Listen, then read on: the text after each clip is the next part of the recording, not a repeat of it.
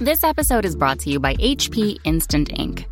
No one is reading your mind, but HP Instant Ink knows when your printer is running low and sends new cartridges before you run out.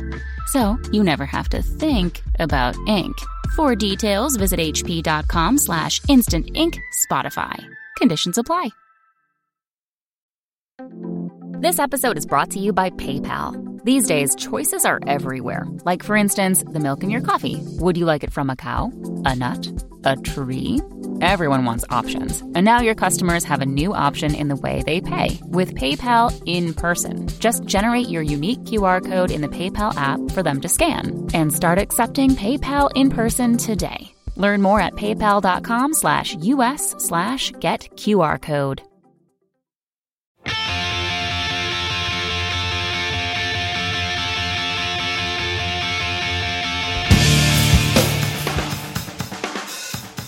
Hello and welcome to episode 146 of the Washed Up Emo podcast. I am Tom Mullen from washedupemo.com. Today, welcome Steve Schultz from Longwave. Steve is also an accomplished music producer, composer for film, TV, and advertising.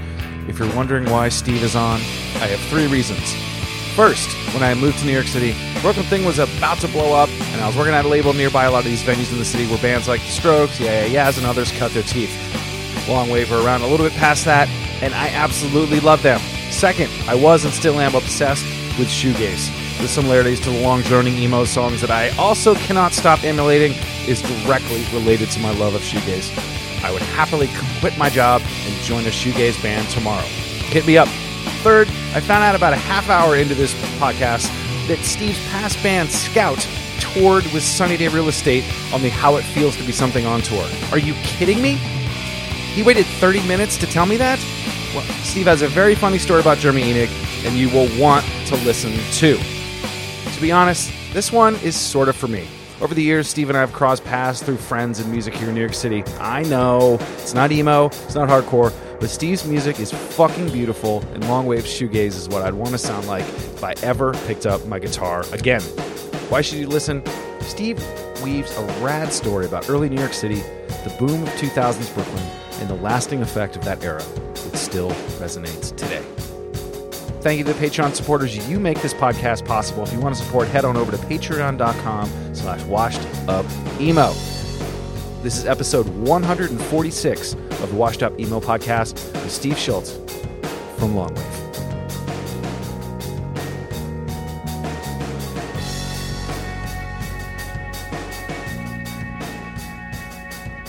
Steve from Longwave.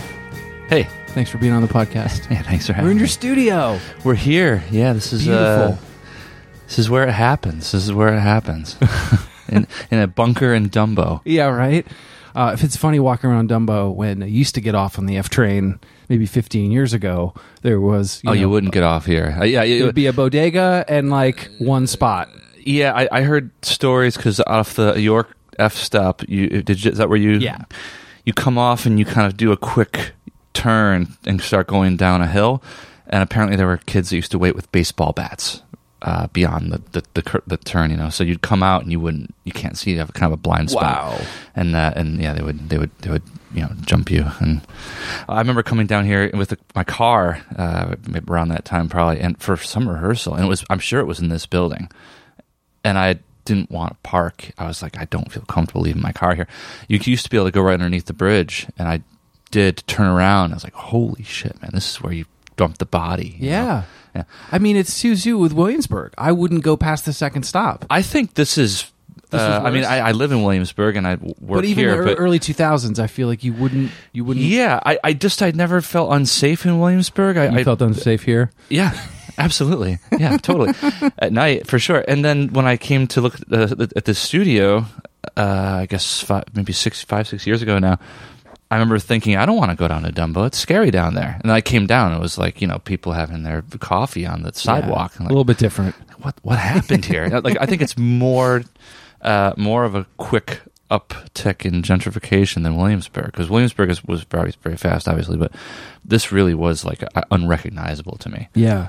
No, definitely. That's cool. And then you grew up in Rochester, right? Yeah. Wow. Yeah. So was it? How do you know? Come on, I do my research. Sorry. Okay, great. But like with music, how did you get into music when you were up there? Because I grew up in a small town. Where did you grow up? I grew up in Vermont, so Okay. up like kind of close to Montreal, but it wasn't like I had shows. Like Rochester, I think you definitely had access to it, but you were also separated a little bit. Yeah. Well, I think Rochester now has more of a scene than ever, as far as I know. I don't know from definitely more than when I was there. When I was there, there were bands that I liked and that were good and the people were nice, but I don't know. When I was I had a band when I was like 16 to 18-ish, and I was the youngest. Scout? No. Something earlier than that. Earlier than that, yeah. The band was called Dizzy Monk. Good name. No, yeah, exactly. Thank you. I was just the guitar player, and yeah, we made a CD, and that was a very important thing at the time. But the band broke up, and it was kind of like, I gotta get out of here. Like I can't, I couldn't really. I knew everybody in the city, so it wasn't, that wasn't a good thing. To have like, 'cause you felt like there's no. You just felt options. you kind of you did it all in that. Well, it was just more like I really felt like I knew, I could have. I guess maybe what would I do? The band I was in had broken up. I could start a new band with the bass player from him or the drummer from him. Yeah, but it wasn't right, and so. Were you singing yet? No, I was terrified of singing. You hadn't sung yet? No. When did you start singing? I sang on like 4-track demos, but Longwave was the first band I sang. Really? In. Yeah. So when you started it, were you ready to? No, I was terrible. I was terrible too. We booked shows so I was in Scout when I first got here to New York. When did you move here? March 98. So this year's 20 years for me here, which is kind of crazy. But joined Scout. Scout was already going. They needed a guitar player. They had horrible luck with guitar players. And so I came along and I started playing with Scout. And I was very protective and proud of Scout. So I had this other idea to play some of my own songs because I wasn't the songwriter in Scout. I would only book shows at like the Bag It Inn, this place, or what else? Where else do we play? I mean, Sidewalk Cafe. Like we would play, and that was Longwave, and it was just like terrible, awful. But pretty soon, kind of got a little bit better, and then at some point, I felt emboldened enough to take on the Luna Lounge. That was like a big deal. Yeah, of course. Scout was already playing the Luna Lounge. And I didn't want to play the Luna Lounge because I don't want to muddy the waters, and Scout was doing well. Scout was going to get a record deal. Scout had a lot of people interested in the band at that moment. So I didn't want to fuck that up. But at a certain point, I just couldn't help myself, So it kind of started, getting more and more of my life and my attention. So, but then singing, for you to, if you hadn't up to before that, what were thoughts or what were things that were going through? Like, was there the voices in your head? Was the sound in your head of what you wanted to? Oh no, it was like classic where I imagined myself opening my mouth and like Tom York's voice coming out or something, which was not what happened, turns out. So yeah, I'm trying to remember. The first time I ever sang, like for real, was on the first Longwave record, and I remember singing it. It was good and bad. The guy that recorded it, Pete Min, I'm still very good friends with Pete. He had all these beautiful mics and compressors, and so that really sounded nice when I was singing in the headphones. Like, it was really nice sounding. So that was good in one way. In another way, I really probably could have used another year of like singing shows and like getting it together before I did that. But it is that is the history. So how did you guys get together? Was there any bands or music? I didn't ask that earlier, but sort of like, how did you guys like? What music did you connect on? What things did you guys all sort of? Yeah, let me think. So you got to understand. So I was playing guitar with a Scout, a band called Magnet at that time. Did a couple shows with. Longwave was like a side thing. Really? When I first moved here, I knew I could play the guitar. I wasn't so sure about singing or writing songs or anything. So I just started looking around for people I could play guitar with, and I thought that'd be a good way to meet people. Excuse me. So yeah, at some point I met Dave, who became the bass player on Longwave, and yeah, we connected on. He was a punk rocker, and I was not, but I liked the music that he showed me. I mean, he turned me on to T-Rex, and I mean, obviously the Clash. He was a big fan of the Ramones, which I was. It took me longer with the Ramones for some reason. The Clash had songs I knew already, so it was an easier gateway. But then he played me Combat Rock and Straight to Hell, and I was like, this is a beautiful song. And then from there, I tended to like the more not as raw or something, not as like 1, 2, 3, 4. Like that wasn't necessarily my thing right away. But what was your stuff? What was kind of what did you grow up on, or what did you feel like you connected with most? If it wasn't the punk stuff, indie rock, or it changed. I mean, I wasn't really. Definitely changed. I was into Warrant at first. Yeah, no, me too. I wasn't formed at that moment. You know what I mean? So like, I was like guitar player, metalhead kid, and then I joined Dizzy Monk, and that singer in that band. He sat me down. He played me all this music. Played me early REM stuff and Pixies and the Smiths and Psychedelic Furs, Jesus and Mary Chain. And he said, listen to this REM solo, and I'm listening to it. It's like 3 notes, and he would say, "Why do you, do you think he couldn't play more than that?" And I was like, "Well, no, he probably." He's like, "Well, why is he doing that?" It's like, you start thinking about it. Well, it sounds really good in the song when he's doing this simple guitar solo. The guitar sounds good. The notes are beautiful. So he's the one that started getting me to think more about, playing guitar like a part of a band or a songwriter, like not a songwriter like you're strumming guitar chords, but like if you are the songwriter, what you want to hear is not, So yeah. Which is what you kind of came up on a little bit with, metal's definitely that. Yeah, totally. Oh yeah. And so, I moved to New York with that was about the time I moved. With listening to, the Smiths and the Pixies and all this, and then pretty soon it became had a David Bowie phase. Just went through all learning phases, which I would say are like essential. It wasn't like I was any different from anybody else. I just had to go through them like everybody else. Yeah. And learn about the Plastic Ono Band record or learn about whatever. And so when Longwave started, it was still kind of maybe at the end of, Dave was turning me on to music that he liked. And then I met Shannon, who became the guitar player. And Shannon turned me on to Modest Mouse and things on the West Coast that he had grown up listening to. What other stuff was he? He also liked the Pixies, and then he liked, I'm drawing a blank. But that's cool how you had sort of the West Coast guy, the East Coast kind of getting into stuff. Yeah, that's true. I didn't think about that actually until you just said it. It's interesting. Yeah, Dave was the East Coast New York punk guy, and Shannon was West Coast.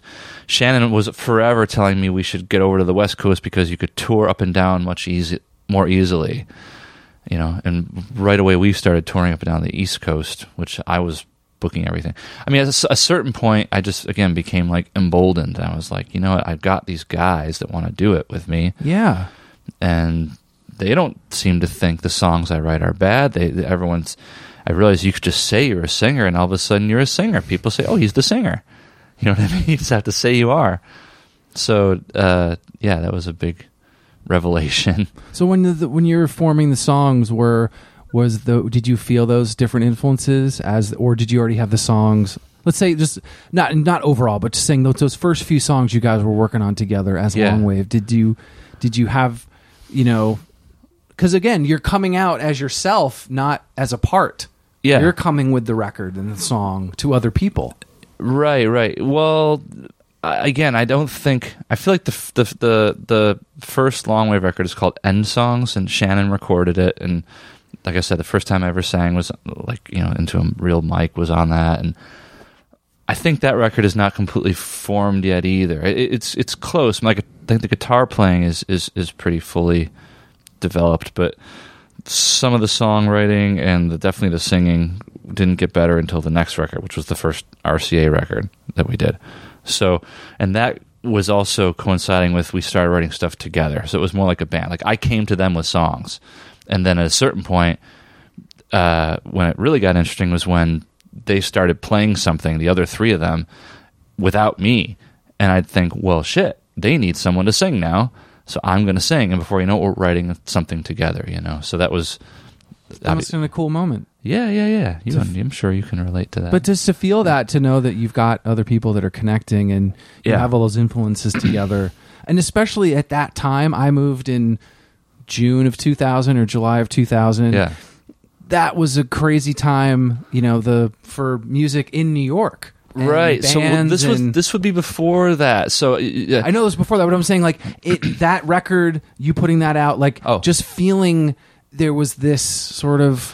But that's why I said it's before, because it's important to know. But when we started, I didn't realize the Strokes were starting too. No one. We were all just bands around, and the bands that everyone would be talking about were like the Spin Doctors, Blues Traveler, and there was a band called Wheatus. I remember Wheatus, and I didn't relate to any of these bands. And nobody in Longwave did either. We were like, and so it definitely was not like a happening scene at that moment. It was like I left Rochester. I was like, but this is kind of better because there's a cool club. The Luna Lounge was fun to go to, and definitely like the guys in Longwave. I couldn't find people like that in Rochester. At least I didn't know them. So like to me, it was definitely cooler, but it wasn't like. It still felt like nobody's getting it, or no one's paying attention. Yeah, or like maybe not no one's paying attention, but almost like there's no model, there's no like proof that we can do this. It's like when the Strokes happened, it was like, oh my god, like they're doing it. You know what I mean? And the next thing was, I guess the Interpol or the French Kicks. I don't know who was next, and then I was like, wow, it's like there's a real. We can do this, It's kind of a bit like when you say you're a singer, all of a sudden you're a singer. It's like, well, we're a band. Oh, hey, look, here we are. Was it fun being a part of that before that happened? That's what I was kind of getting at. Like, not the moment that everyone knew was breaking, but the moments before. That's almost like more fun because it's a little less. There's not the label guys there. There's not you're just kind of like figuring it out together. Well, we never had label people at the show. The first time we had label people at the show was after the Strokes was happening, and because they were looking for the next one, they didn't want to be left out. And we had our manager was the Strokes publicist, and I meant before all that happened. You're just playing shows together with these bands. Yeah, the best times then we didn't really play with like. The best times, like I still knew people from Scout. Like we were still kind of working with what we knew already, meaning like we would do a lot of shows not in New York at that time. I booked all these shows in the South and out to Chicago and back. It was amazing. The first year we were a band, we did like 100 shows, and only like one every 6 or 8 weeks was in New York. What were those like? The out of state? They were awesome. They were awesome in like a. How were they finding out about it? Because remember, the internet wasn't that savvy. Oh well, I would just book it, and like most of the time they'd be. Nobody there, or like we would play with the Sheila Divine was one, right? So this is how it would happen. I'd hear about a band, we'd play in Philadelphia I had no clue what was going to happen, and then we'd meet a band. We met a band called Busker Soundcheck in Philadelphia. They played they were from Chicago. Next thing you know, come out to Chicago and play at Busker Soundcheck. And so we were always good at making friends with bands. And so there was a band called Jolene that were from Charlotte, and they taught us a lot. I mean, we were like in college. I don't mean literally in college, but like in band college. We were like interns and learning about these things. Like there's a band called the Red Telephone from Boston. They had a record deal with Warner's, and we met them around this time. This is all before the Strokes or anything. And we met them around this time, and we heard all these horror stories about they made a record, and it didn't get released. Right? It's like, these were like common stories then. Jolene had a record deal with Sire that like they were on hold, so they were touring, but like not sure what was happening. And we would be doing these shows with them, and so you're kind of just learning a lot by watching, and especially with Jolene, the way that their singer and all of them, but their singer named John Crook, the way they went about doing their stuff was totally DIY and but classy. Like I remember feeling like just their interactions with people was always really classy. And I thought there was a dignity to it. You know, even if it wasn't hundreds and thousands of people at the shows, you could still, you know, leave people thinking like, I'm happy we met that guy and those guys in the band. And so even back then there was like, I think we were just kind of learning and like these kinds of things would serve us well later when like we would get a record deal and then we were not expecting to take over the world, and we did not blow through the money, and we tried to, you know, we were just lucky in a lot of ways too, but we, you know, try to do the right thing all the time, and not wind up fucking ourselves at the label and having them shelve our record or something. Yeah. You know what I mean? But that's interesting. You talk about like that time before and learning from those bands, because now it's a text, it's an email, and I just, it's interesting when you spend, even if it's a night, it lasts.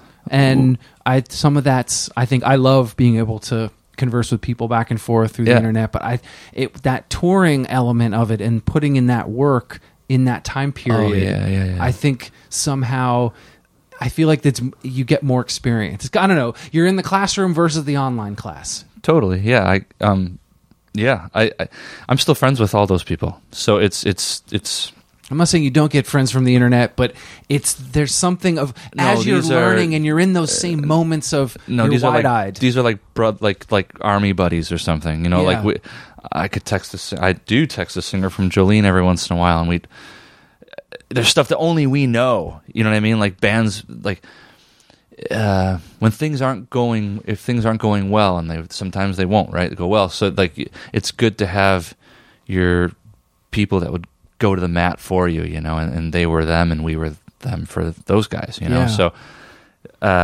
there's stuff like I could text him right now and I could say, you know, the other bands that we didn't like at the time, or like a shitty club that we played would never go back to, and it just felt good to be like, well, you know, that sucked, but at least we were there together. And I remember touring with those guys and having walkie-talkies, one in each van. Really? Yeah, and like, you know, like driving in the middle of the night kind of thing after a show or something, and like silent in the van, all of a sudden you hear, you know, the walkie-talkies going, you hear someone comes over the thing going, living after midnight, you know. It's like sitting on the floor singing, you know, we're like looking over at it and you realize it's the bass player from Jolene, like just because he knows we can hear him singing it. Like it's just funny shit, you know. It's cool, like stuff. It's definitely you know, I never went to college. My family didn't go on vacation when we were from Rochester. So this was the way I learned to deal with people and saw the country for the first time, you know. And then when the record, you know, other things happened, we got to go to other countries too. But it was all with like my best friends. So I was very lucky. And I think everybody in a band can relate to that, you know.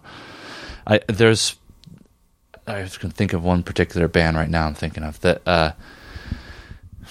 the guy's always the new band, young band, always talking about who's going to mix this single and mix this and mix that. And it's like, you know, I wish you the best. You kind of would do well to just go out and play some fucking shows and like learn about, you know, this guy I'm thinking of in particular. Always we'd have arguments about how the Black Keys suck or the White Stripes, this and that. And it's like, dude, those bands earned it, you know, like for real. Like we'd go play the Mohawk place in Buffalo and you'd see the White Stripe stickers, you know? Yeah. You realize they played here too, you know, and they played this shitty ass place. And it just gives you, I mean, not you don't want to do it forever, but like doing it definitely gives you a perspective and like what's the word? Like sea legs or something. And so then when things are not going well, it only goes down so deep. You know what I mean? It's not like, well, it's over because so-and-so doesn't want to mix the single or whatever. And it's like, no, it's not over. You know what I mean?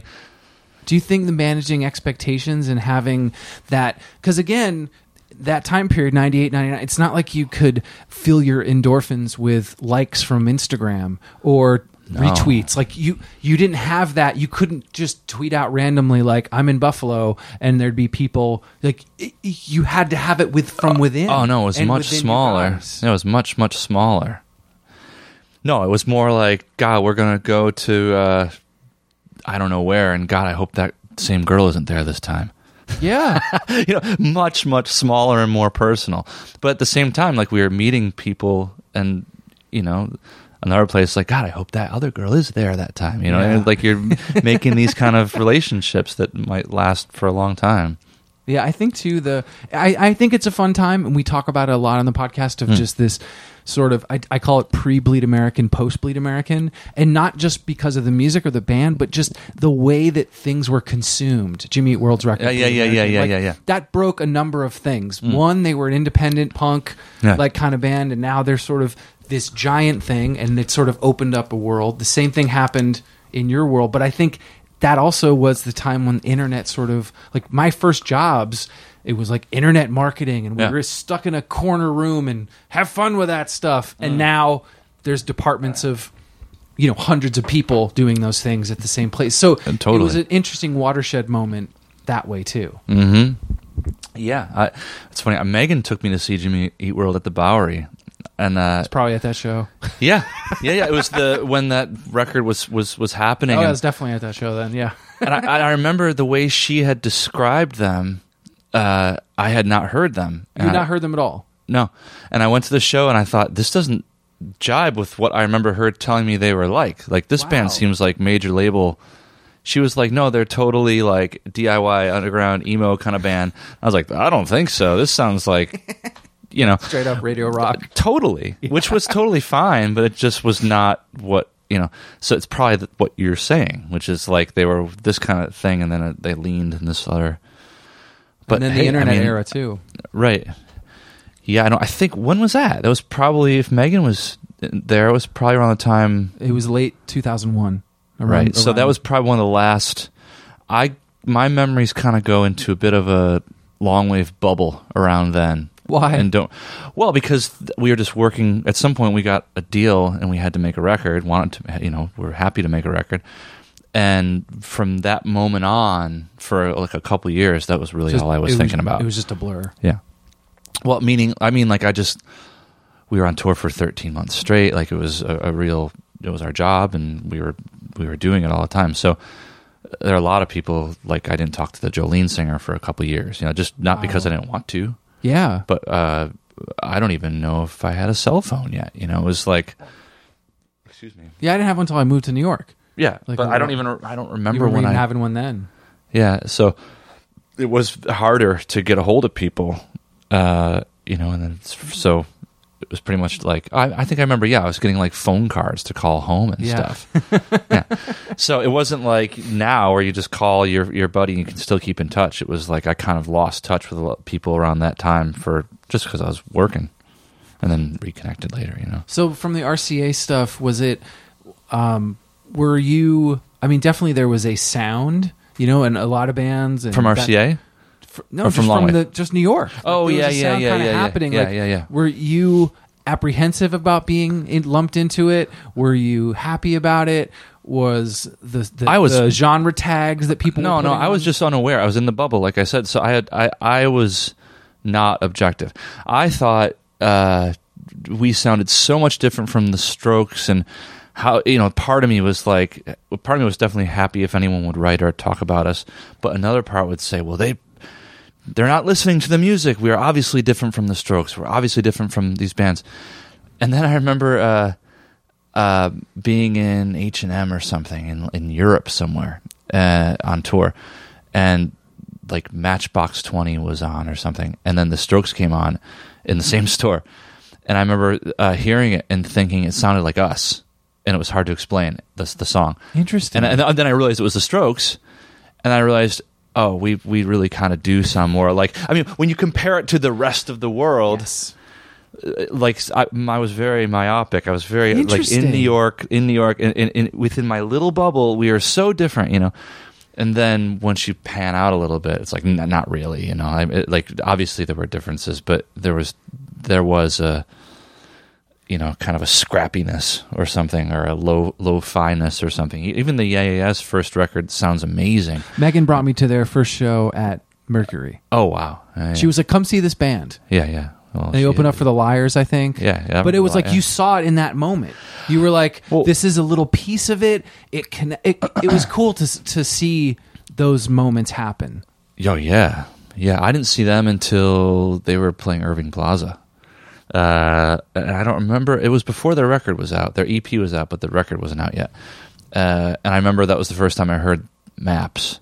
I remember that song was in my head for weeks. And wow. It wasn't out anywhere or anything. I just remembered it from the show. And I remember we went to the Reading Fest. Longwave was doing that. So yeah, this is like, there are like bits and pieces during this time that I remember, but this was when Longwave was working a lot. And I remember being at the airport, going to the Reading Fest, and there were Nick and Karen, and I was like, "Oh shit!" And Nick Shannon knew from around Williamsburg because he was a Williamsburg guy forever. And we started talking, and they were very, very sweet. And I said, "What's that song? I saw you guys play. That song's so good." And he said, "Oh yeah, it's called Maps." And I was like, "Man, that's a good song." And that's so cool. Oh man, it was great. I mean, obviously that song's a classic. So, but I didn't see them play it at a tiny little club. Irving Plaza's a little club, I guess, but it's not a little club. Yeah, 1,000 people. Yeah. So, but that's what I remember from that show. Yeah, I'm lucky to have those memories. The first time I saw Interpol was at Mercury. Really? Oh yeah, and I didn't know who they were. Someone just asked you to go? I'm trying to remember what happened. I think I saw the band before them. Maybe it was with Megan. I don't remember. What I do remember is that they came out and opened with was Obstacle 2, the second song on the first record of theirs. I remember. With television, guitar, and I remember that Carlos, the bass player, there was no bass for like the first minute and a half of the song. And then he comes in and it's like, oh my God, this is the best bass playing ever. So, I remember he was loud and it sounded so good. And I thought, who are these guys? These guys are fantastic. And I remember whatever song they played, the second song, I didn't like as much. And I left thinking, I'm going to leave because that was the perfect song. Interesting. Yeah. So I only saw 1.5 songs of Interpol the first time. You're like, I'm out. Yeah. Next time I saw them was... Reading Fest, same as us. They were on the same stage. They hadn't really hit yet.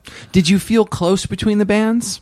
Depends on which band. That's what I mean. Like, were there ones that, like, because the Strokes, you guys were closest with them? Yeah, because of Ryan, their manager. Ryan introduced us. Ryan was a good friend of mine. Ryan was also a huge supporter of Longwave and a lot of bands at the time. Ryan was great. Ryan, he really saw it before anybody else did. He had the Mercury, and he was booking the Mercury, I guess, if anyone listening doesn't know. But he would book, the AAS, before, he had the job right before Megan, if you remember. Yeah. So, he had the French Kicks come in, the Realistics, the Interpreters. I'm trying to think who else we would have. He had us come in. And it was all really good bands. And he just saw it before anybody else did. But so he was very nice to us and to me. And through him, we met the Strokes, and they were just, dudes. And then I think when the Strokes started really happening, the Strokes guys were happy to know some other bands that they liked enough to take on tour that I think they also felt comfortable with. I think they felt comfortable with us. No one ever told me this, but because we knew them before, and you weren't going to treat them any differently. Yeah, or like ask for anything. We were happy just to be there. You know what I mean? Like we weren't going to ask for anything more. The first, I just remember this recently. The first Longwave tour with the Strokes was the first Strokes headlining U.S. tour. Oh wow! And everybody was so green that we were all sharing the same dressing room. Like, we were in the Strokes dressing room the whole tour. We started in the South, went across the bottom, and wound up in California. And they did that $2 bill show that they did with the Elvis stage. And I remember after that, they did a San Diego show that was a fucking train wreck. And Julian was wasted. I sang a couple songs because he couldn't fucking sing. Wow. Harmar, Superstar, was there. He sang a couple songs because Julian couldn't sing. Yeah, it was us, Harmar, and the Strokes. And but the point is, we were all sharing a dressing room until the last date of the tour, and the tour manager said, "Hey guys, Julian, he's not feeling great, and could you guys give him some space?" And I realized, oh yeah, okay, right, we'll get out of here. But like, we were all so green. There was like, we were just kids. Let's just hang out together. Yes, total kids. And so I think that's why the Strokes would have us and the Realistics and some of these other bands from the time, because this is what they knew. This is what they and knew. They were kids too. They were younger than us. They were like 21. Nick was like 19 or something. I mean, that's that DIY sort of, we want to bring people we are friends with and we want to help. Yeah, they were and really if someone supportive. goes up, they want to bring people with them. Yeah, they really did for us and for a lot of the friends' bands. So I'm sure you remember, there was a lot of, at that time, there was a lot of jealousy and of the Strokes, like bands that were like, well, only models and label guys go to their shows. And I was like, well, that sounds fucking good to me. I don't know what the problem is. I'll go hang out with some models and talk to some label guys. Maybe something cool will happen, Yeah. So I not that was the case anyway, but it was just like, I don't know what the problem is. And so when I had built up in my mind what the Strokes sounded like, because the other guys in Long Wave were always, they would go out and they saw the Strokes before I did. The first time I saw the Strokes was Mercury. It was sold out. I had met them before that, and we had hung out together, but I'd never seen their band. That wasn't the Shitty Beatles show, right? No. This was after the residency. The residency. Yeah, the four shows. Ryan asked us to do a residency show with the Strokes, opening for the Strokes, and at that point we were doing our own shows on like Fridays and Saturdays at Mercury. I was like, well, I'm not playing. Fuck that, And Ryan was like, well, you sure it's gonna be a good show? And I was like, no, we'll wait, do it on one. He's like, fine.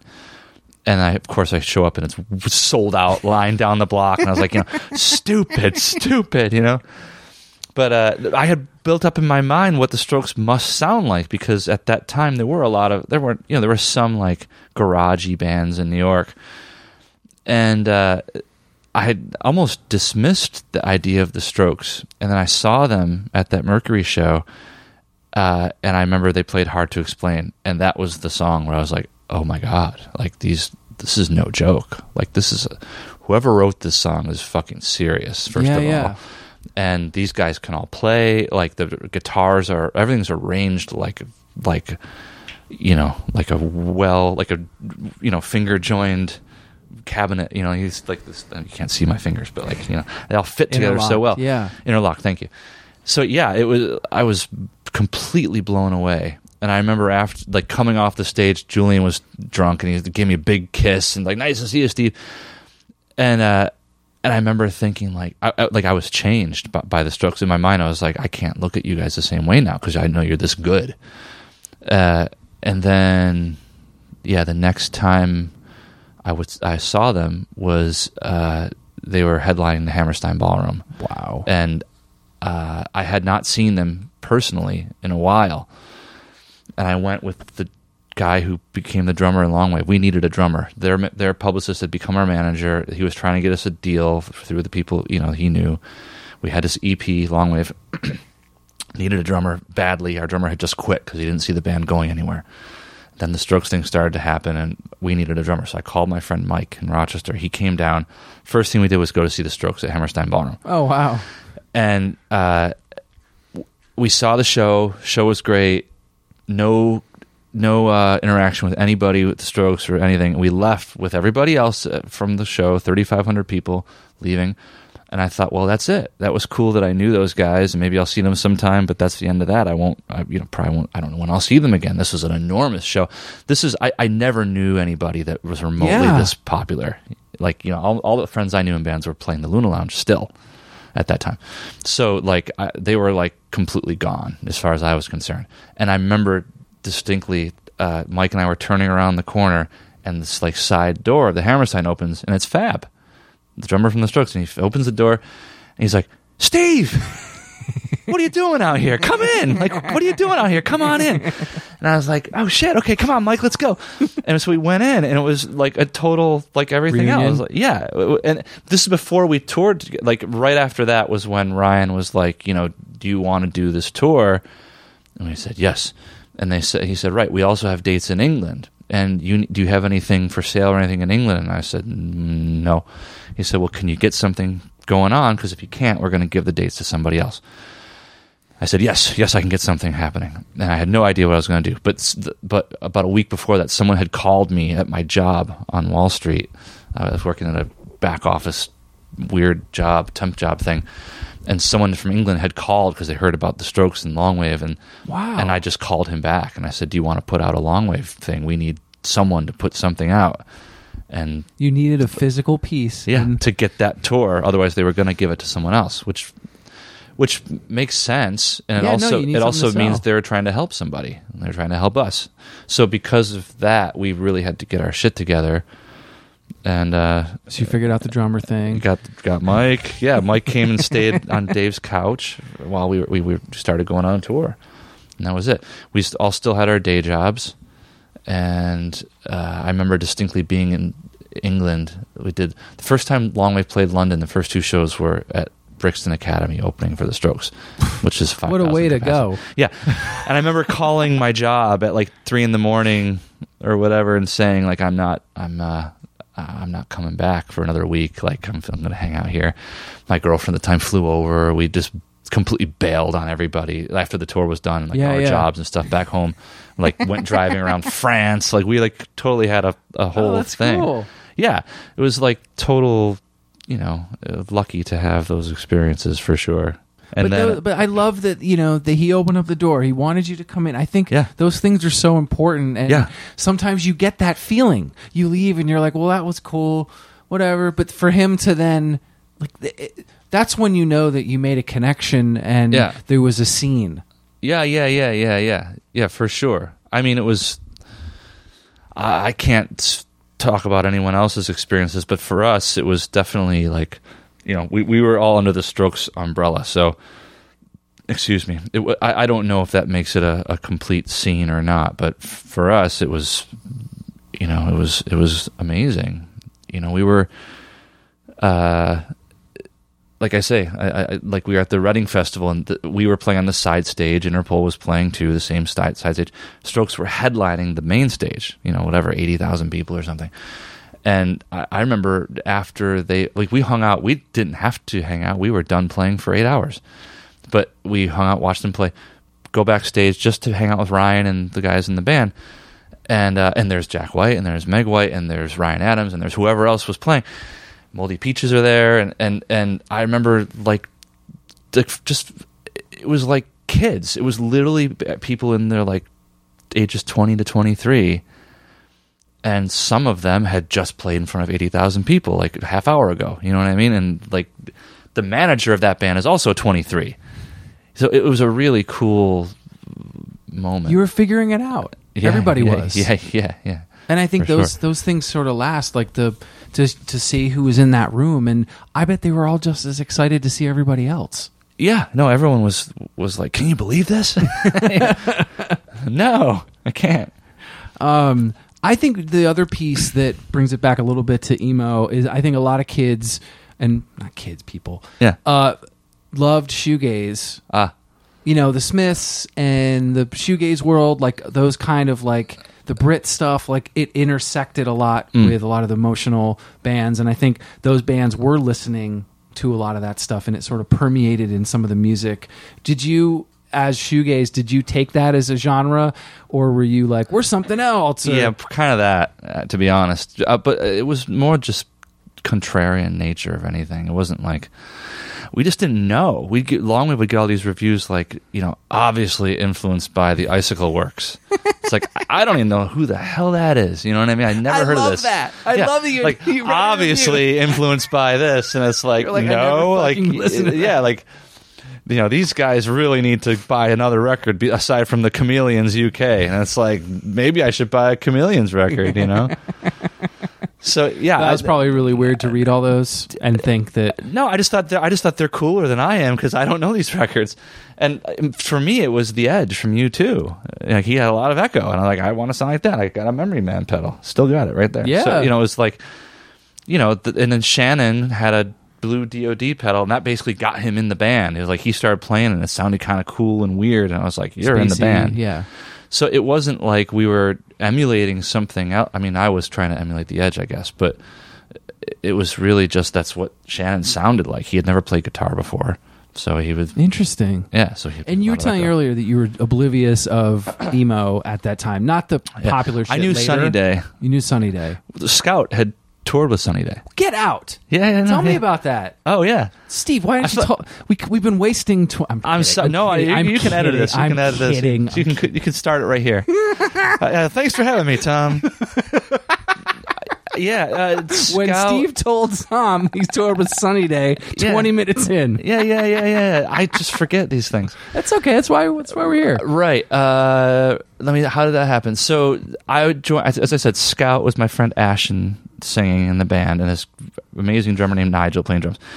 And I joined the band. They had bad luck with guitar players. I joined the band. They already had shit going on. Pretty much, let's see, she had a publishing deal with Chrysalis, I think, at the time. Oh, wow. Pretty much right after I joined, kind of a bunch of cool stuff started happening for Scout. And I think it helped that they had a halfway decent guitar player now, but they already had kind of stuff in place, and all of a sudden it was like, right, now we have a complete band thing started happening. Kind of like Longwave a couple years later when Mike joined on the drums. Mike was a fantastic drummer, and it was like all of a sudden it felt like we're ready to, there's no more, this isn't the learning period anymore, like now we're ready to play, really do it. So that was where Scout was at that time. So Scout, somebody, I can't remember how it happened that they met someone related to Sunny Day, but we opened an Irving Plaza show for them for Sunny Day. What year was that? 98. Wow. End of 98, I think. So that was the How September. It Feels record. Yeah, How It Feels to Be Something On. Yeah. Yep. And I remember watching them sound check and William playing drums and being like, Jesus fucking Christ, that guy, it's too loud. Calm down, buddy. So, but, and I also remember that was the first time I experienced up close, like, the cult of Jeremy Enoch, like, Enoch. Enoch, yeah. They just, someone, Ashton had told me, like, you're going to see, like, all these fans are going to ask you, do you know Jeremy? And I'm like, oh, yeah, sure. And I was like, no, people really were like, does Jeremy must love Scout? Like, how long have you known him? I need to speak to him. And it was like, dude, like, get away. I don't even know him, So, that was me. No, I'm just kidding. I wasn't at the show. Yeah. Oh. So I do remember that tour. I saw it in North Carolina, and you could still smoke. Oh, you can still smoke anywhere. Wait, did you see it at Cat's Cradle? We were there. We opened the show. Get the fuck. That's it. Now I remember. Yeah. Scott was there. Yes, but you remember the signs up saying "Don't smoke"? No, they had signs up that said "Please don't smoke." Jeremy didn't want to. Oh, the band put the signs up for the show, not the venue. Yeah. The band put the signs up in North Carolina, Tobacco Road, Cat's Cradle. I saw that tour 3 times. You guys played North Carolina 3. Yeah. You played Raleigh. You played Carborough, Winston, and Charlotte. I'm not sure if we did the other 2. I remember Cat's Cradle. My memory's a little fuzzy. Ashton would remember. Yeah, but that was crazy for me to look at the tour dates and be like, are you seriously playing 3 shows that I can all drive to? Oh, yeah. And I was in school at the time, and gas was under $1, so who cares? Oh, yeah. It was fine. But that moment, I think those tours, you're right, that was like peak crazy for a lot of those fans because of... Yeah. This record was, I think, a lot of people connected on, too. Yep. And... I'm trying to think if I have any more that I remember about those shows. How many dates was those? I really don't remember. Not many. It wasn't a lot because I had my day job. Like I don't know how we would have done it. Many. Yeah, and Scout was I wouldn't say dysfunctional, but not entirely functional, if that makes sense. Like it was a miracle we got through whatever we did with those guys.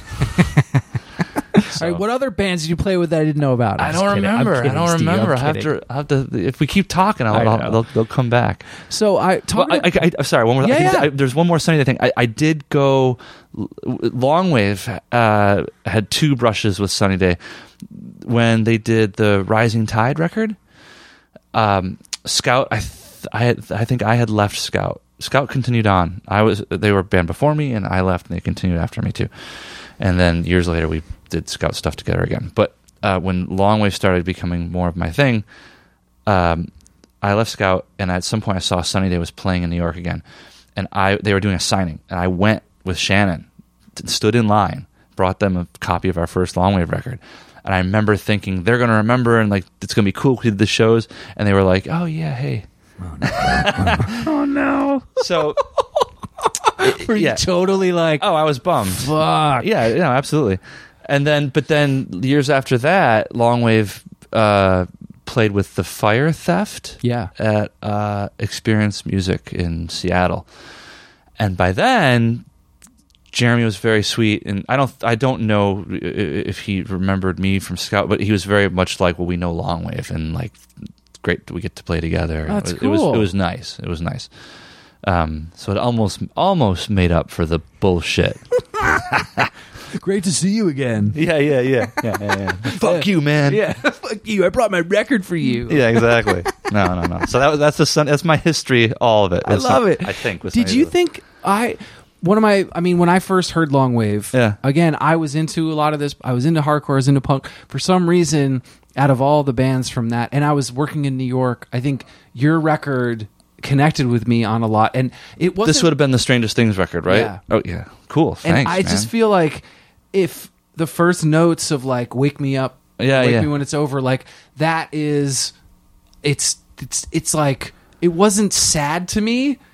It had this cool feeling to it, if that makes sense. It wasn't like it's sad or it's this. And it wasn't. It was more like, I always say, like euphoric. Like there's these like moments of thanks, I love that, sounds that sort of envelop the song, and I think that, especially that record. And that song, was there anything to that like putting that song together, or was it just the edge? Well, that song, no, that was a case where the other three, and you came in on that. Pretty much wrote that. Interesting. Yeah. Because I would have pegged that one as you. No, well, they wrote What You Hear them playing. So that song started in the UK. We did this. I guess we were rehearsing for the Reading Festival or something. At a place called the Depot, and I remember that I went to go get water or whatever. I went to the kitchen, and the other three guys were rehearsing, like just fucking around. And I had to go upstairs or something to get my water, and I ran to these guys that were in a band called the Libertines, and they were no one who, just a brand new band, and they wanted to talk about the Strokes. What are the Strokes like? How is it playing shows with the Strokes? And it was very sweet, and I was like, yeah, they're cool guys. I don't know, they're a good band. And then I heard through the floor, Wake Me When It's Over. Like the first thing you hear on that record, that's what I heard through the floor. Wow. And I was like, this guy Carl's telling me about, or asking about the Strokes. And all you can hear. And I'm just listening to Shannon and Mike and Dave playing. I'm like, and I said, hey man, I nice to meet you. I gotta go. I gotta go see what they're playing. And so I basically just came in, like the way it comes in on the song is how it happened. So you literally walked in and started playing that guitar line? I think so, yeah. I think so. Wow. I do remember, like a lot of the stuff, I would kind of have the melody and stuff. Yeah, I think the guitar parts just happened right away. That was usually the case. But so, yeah, and then we basically put it we were doing the Strokes tour, and at the last night of the tour in Dublin, was I think where I had gotten the Wake Me When It's Over line, and I think I just, there's not many lyrics to the song, I just finished the lyric. I remember singing Wake Me When It's Over in this empty big theater in Dublin called the Olympia Theater. It's kind of built like a birthday cake. It's like different balconies all the way up, like small but tall place. And I remember just like singing, thinking, this is like a dream come true. It was, I was thinking about not going back to my job for the next week and like going off with my girlfriend out France, and I was like, what a cool moment. Yeah, it was great. So yeah, the song's good for me too because of all those memories that I have doing it, And then I see you have all this equipment around. Were you as specific back then of like the sound and how, like, you were definitely like, if it was with the producer, like definitely giving that input, and or were you more? Well, we were lucky because we had a great producer named Dave Fridman that did that record. Still friends with Dave. He's terrific. Dave's a really great guy and producer. So no, we were very, and I guess I was very stubborn, and probably more than I should have been at the time. Like I would make our drummer redo the take if the bass drum pattern was off for really for like one bar. Fucking redo it again. Yeah. And Dave would be like, it's fine, Steve. And I'm like, no, man, it's gotta be right. So, I was more on everybody's case than Dave was. Dave had the bigger picture in mind, and but yeah, we were always very particular for sure. And then with that moment in time in those records and Long Wave's sort of time, what were some of the thoughts, like, I guess with you guys ended up breaking up like years later? Yeah. Was it the time? Was it everyone was kind of getting older? Which time? It's a few times. What do you mean? Like when we stopped after like 2009-ish time? Yeah. I was just tired of the band by then. So what we were just talking about would be like 2001, 2, and then somewhere around 2003 we put that record out, and then it started losing a little bit of the innocence to it because it became more like a job. Not a job, but like it wasn't like the previous year or a little more. It was like everything was just looking up. And you're always looking forward to, wow, we might get this cool tour with the Strokes. Wow, we might get a record deal. Wow, we might get to work with Dave Fridman. This is amazing. Everything is like a new thing that you're looking forward to. And then when we started doing all the touring behind it, that's when it really became like, you got to do it. We were happy to play live, but it just became more like you get your, I don't know what the word is. This is what leads some people to become jaded about music, because you're just like, you feel like you're just spinning your wheels sometimes. You're not getting anywhere. The shows aren't getting any bigger. People aren't getting along in the band. So people's tastes change, like the fans. Like they 1 year like you're this, and then the next year you're on to something else. Well, we can't control that. I mean, all you can control is our own, what we were doing, and even that was like tough. Harder. It was getting tough, So yeah, the Strokes singer Julian says that. Let me get it right. He says a band is a great way to destroy a friendship, and a tour is a great way to destroy a band. And so, that started to ring true by the end of over a year of touring on that first RCA record. So, yeah, again, all you can control is your band and your music, and try to, as I said before, like remain as classy as you can, and not fuck anybody over or piss anybody off, and then try to keep your relationships good. Especially between the members of the band, which is very tough. After this first RCA record, Sony bought BMG, which was the parent company. I'm trying to think. BMG bought RCA, then Sony bought BMG. I can't remember how. It was like all this consolidation happened, and bands were getting dropped left and right. So all of a sudden, my focus was like, oh my God, we're going to get dropped. We did a show at Irving Plaza. It was our show. It was the only time we've ever headlined Irving. And we opened with a song called There's a Fire, which became the first song on the next record that we did. And thank God, we did that. The A&R guy was there, and after the first song, us opening with that song, apparently he leaned over to our manager and said, we got to do another record with these guys. Wow. That's a killer song. we opened with a brand new song, and that was but you're right, that consolidation too of there's all these bands that were like, yeah. Oh, you're sorry, you're done. And we were just barely surviving. Wow. And we proceeded at that point to make an extremely expensive record that was, probably, maybe our worst record. You know what I mean? In a lot of ways, I love the songs on it, but it could have been a better record. So after that, there was a period that followed that I started doing like guitar gigs with Albert from the Strokes, a couple other things I was doing just to make a living, because the band had stopped being able to make me a living. And then we did, got another record deal, another publishing deal, did Secrets Are Sinister, which is the fourth now Long Wave record. And then in 2008. Yep. And then Shannon left the band, and that was kind of like the death knell. Like that was, that wasn't resolvable. Is that a word? Yeah. It was not able. We couldn't figure that out. Shannon was gone. It was it. So we had some tours set up. We had friends. We were always good at making friends with bands. So Block Party took us out. OK Go and Blue October. We met at that time, and we did all that with a guy named Keith playing guitar. Shannon would play in New York, and then it got to be where we fulfilled those commitments, and I had other stuff starting to happen, and I was like, I'm just tired of this, tired of like, carrying the whole thing, not that the other guys' contributions weren't extremely important and like vital, but I felt like I was carrying the whole thing, and I thought I can't deal with it anymore. So that's what stopped it. And so you have new music. Yes. Yeah, there's a whole Stay new With record. Me is the first song that's out. Yeah. And so how did that come about? Everybody said, hey... The song or the whole thing? The whole thing. How did everybody say, like, hey, I think we're ready to jam out? Yeah, well, Shannon, as I said, left the band in 2009, and he and I had, like, it was the first, like, we had always gotten along great, and that was, like, the first time I was like, I don't want to see you, motherfucker. Like, I don't want to see him. And it took a while for that to mend. And at a certain point, it did. We started hanging out again, and I love this guy Shannon here. So at some point, I'm trying to think of the timeline here.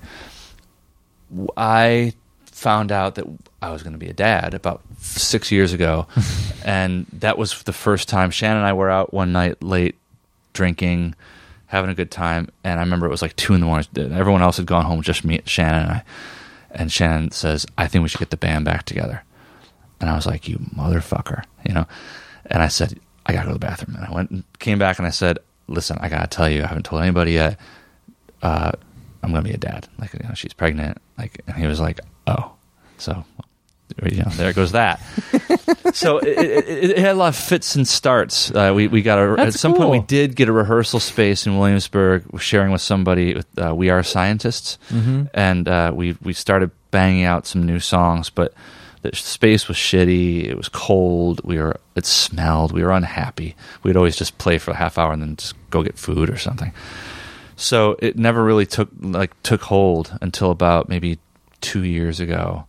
I had moved into here, this studio where we're in right now. And so I had a space that we could be loud in. And that made all the difference. That was like, now we could do this thing. And I had been doing ad music, TV commercials for like probably 5 years or something at this point, and for a living. And I was starting to I enjoy doing that, but I was starting to miss like turning up distorted fuzz guitar, So I called Shannon and I said, hey man, let's do this. Let's try to work on some stuff. So he came out, he flew out, and we did that maybe 3 or 4 times. And at a certain point we realized we were like making a record. So, we had all these plans about how to finish the record and stuff. And at a certain point we decided we're just going to finish it all here. And so that's what we did. That's great. We didn't mix it here, but all the recordings, Stay With Me, everything was recorded here. Rad. Yeah. Back again. Yeah, man, it's cool. I remember distinctly when we first got together in here to play, and we had Christian playing bass. This is another important thing. Our bass player isn't newish now. I remember when we all got together to start playing. I'm pretty diplomatic in my work. I have to, if I get asked to do a TV commercial thing, and it's like ukuleles and hand claps or something, and it's like, well, yep, sure, yeah, yep. Great, I'll do it, But I remember when we were all sitting here, rehearsing and fucking around, I can't remember what it was. Something that came up and it was like, yeah, that band, this record or something. And like, what? I think that record fucking sucks. And I was like, that feels so good to say. You know what I mean? It was like, I could say this with your friends. With my friends. And it's okay. Yeah. So, that's great. And I could, tell Jay, I don't really like that drum part you're playing. He could say, well, the guitar part, you guys we need to work on that, And it's cool to like have your pals, So it's. I mean, you are truthful with your friends. Yeah. Because that you for weren't. better and for worse. Yeah. So then you alluded to the writing of for commercials and stuff, and there's a lot of bands that do that. Adam from Chamberlain does that. Josh from Shift and a bunch of other punk bands, he does it in L.A. Ben, my old bandmate, does it. You do it. It's such a rad. It's almost like the perfect tour. You don't go anywhere. You get to go home every night. You're still making music. And kind of. Yeah. I mean, you're not touring. I'm saying like that job. It's not like you need to. Being in a band, making music doesn't involve you having to go anywhere. Right. Yeah. No. Exactly. The best part about it is you get to do your own. At least for me anyway. I'm a freelancer. You get to make your own schedule and you do whatever you want. The worst thing about it, a lot of times, is like what happened today, where like deadlines. A deadline comes in and you're just like, well, whatever plan you had, you have to blow it off because you got this is your job. You got to get the guy needs to get it to tape on Saturday morning, and you got to Friday I mean, a lot of those times it's kind of arbitrary, and you find out later, but you do your best to get everything. That the job is getting it to them on time and being easy to deal with, and then after that, it's making good music for them. You know what I mean? Because that's a really good point. A lot of people can make the music, but they want to see your name and Steve. Steve, he can do. He can make it happen for me. That person on the phone's already stressed out trying to get whatever they need. That's right. Yeah. How did you get into it? Through the band, through Longwave. I'm trying to remember now. Longwave had a Lubriderm commercial, like 2000, before Secrets Are Sinister came out. One of the songs was used in a Lubriderm commercial, and a friend of ours made that happen, and it was really good money. And the friend of ours said to Shannon and myself, would you like to do more of this stuff? And we said, well, hell yeah, let's do it. And there was never any more money after that point. I did a bunch of stuff for him for free. I was learning how to use Pro Tools. Didn't sound that great yet. I didn't have a real studio. It was like laptop in a corner, and I was just learning. And at a certain point, I felt like I had gotten good enough where I wanted him to give me a little bit of money if he was going to make me do all this work. And I said as much to him, and he said, well, okay, cool, and that was it. He didn't never call me again. So then I sat on that for a while, and then at a certain point, I was at a party, I think, and I saw another guy that had a space next to our old space. And he said, what are you doing? I said, what are you doing? He said, I do this stuff for ad. And I said, oh, yeah, me too, which was pretty much a bald-faced lie. I had done it a little bit for free, but it wasn't like I was a professional at it. And so at some point he called me and said, we need a song for a Wendy's thing. And he thought the guy can write a song, me, but I sent him back a fully produced track, and they started calling. Wow. So, and I think the second or third time they called, I won. So, I don't know if you know. Yes. Yeah, so you're kind of competing. Pitch, yes. Yeah, you're pitching. And you get a little bit of money just for trying, but... Like a kill fee. Yeah, but then if you win, it can be really good money. So I think the second or third time they called, I won the job. And if you're winning now, then they're definitely going to keep calling. Because, these music houses make money when you win too. They, they're not in it for free. They get their money too. So they love you if you're winning. So they started calling, and then at a certain point, our old manager wound up working at this other music house. So he did the same thing. Called and said, "Can you write a song for a Chipotle ad?" No problem. Send them back this whole track, and like immediately he's on the phone. Wow, I didn't know you could make it sound like a whole track. Did we have this other job, and can you do this? And so, just kind of started going. And this was probably, like maybe 6 years ago or something. That's amazing. Or a little more, yeah. I love the ball-faced lie. Like right in front of that guy. Yeah. Well, I had... Just love the moment. Like you being like, I do that too. Well, I don't think... I was kind of... I don't remember what I told him, but it was enough. And he didn't call me for like another 6 months, He just remembered it at some time that I had said that, and he needed someone who could write a song for a Wendy's ad. So that's cool. It was. So do you see doing this for a long time? There's a lot to the answer to that question. The simple answer is I would say I like doing the ad stuff. It just would depend on if other stuff happens. What do you want to do then in music? Yeah. I know you're doing Longwave. I know you're doing this. Like, are there other things you've thought about you've wanted to do, or just in general? Yeah. I mean, I think it's just more of the same, which is enough to keep going. Longwave just did a tour for a little 2-week tour, and that was great. I kind of need to keep doing that in some capacity, not all the time, but I need to keep doing that. I think I'm good at it, and I think I like to do it. So it's a balance, because I don't want to be touring for a year straight or something. But on the other hand, we did this tour with a band called Blue October, and one of the songs, I've written a few songs with them now. One of the songs was kind of a little hit for them this year, did really well for them.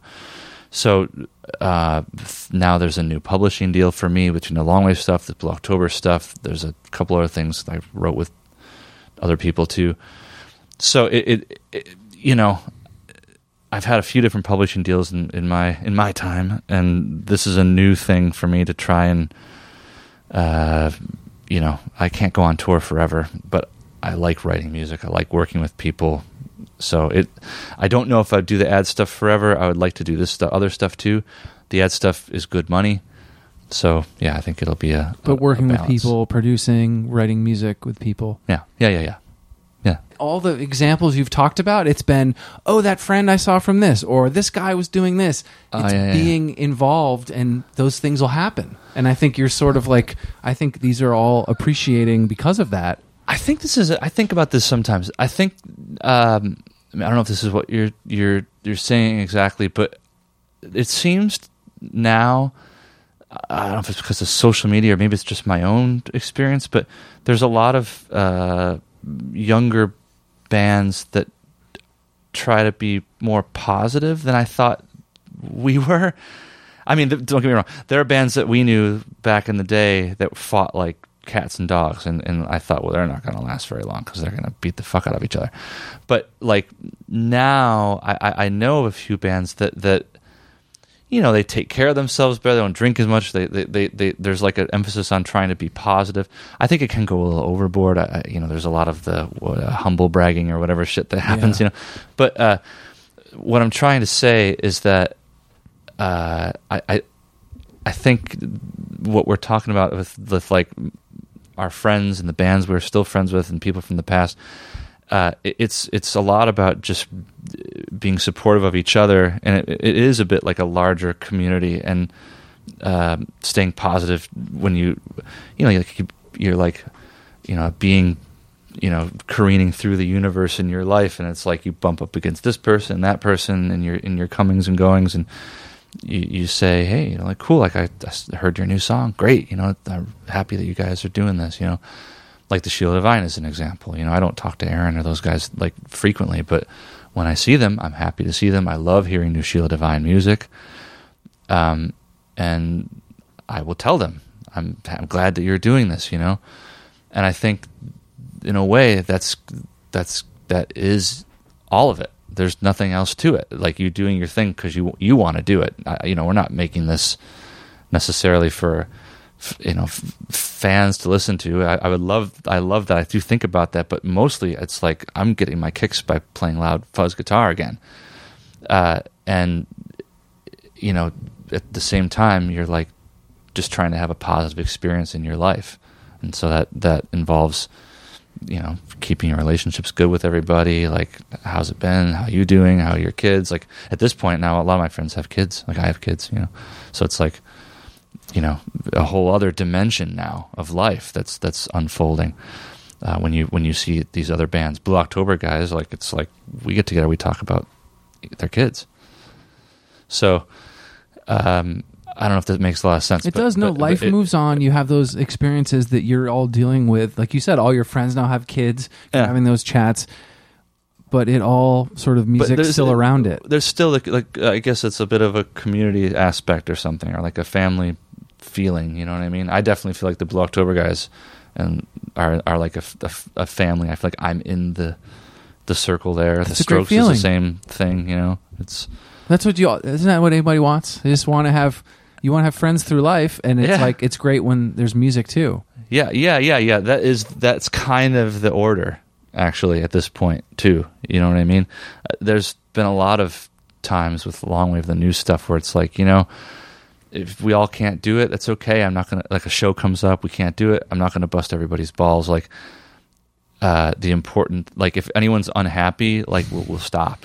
Because there's no good reason at this point now to, like, piss anybody off in the band, you know? So, I don't know if that makes sense, but... It does. No, I think it's a good feeling. Yeah. Like friends and then music. I mean, yeah, it's kind of you know, it's a bit like back when we started playing with Longwave in the first place, you know. Take me back to the other place. Take me back when I'm alone. I can see all the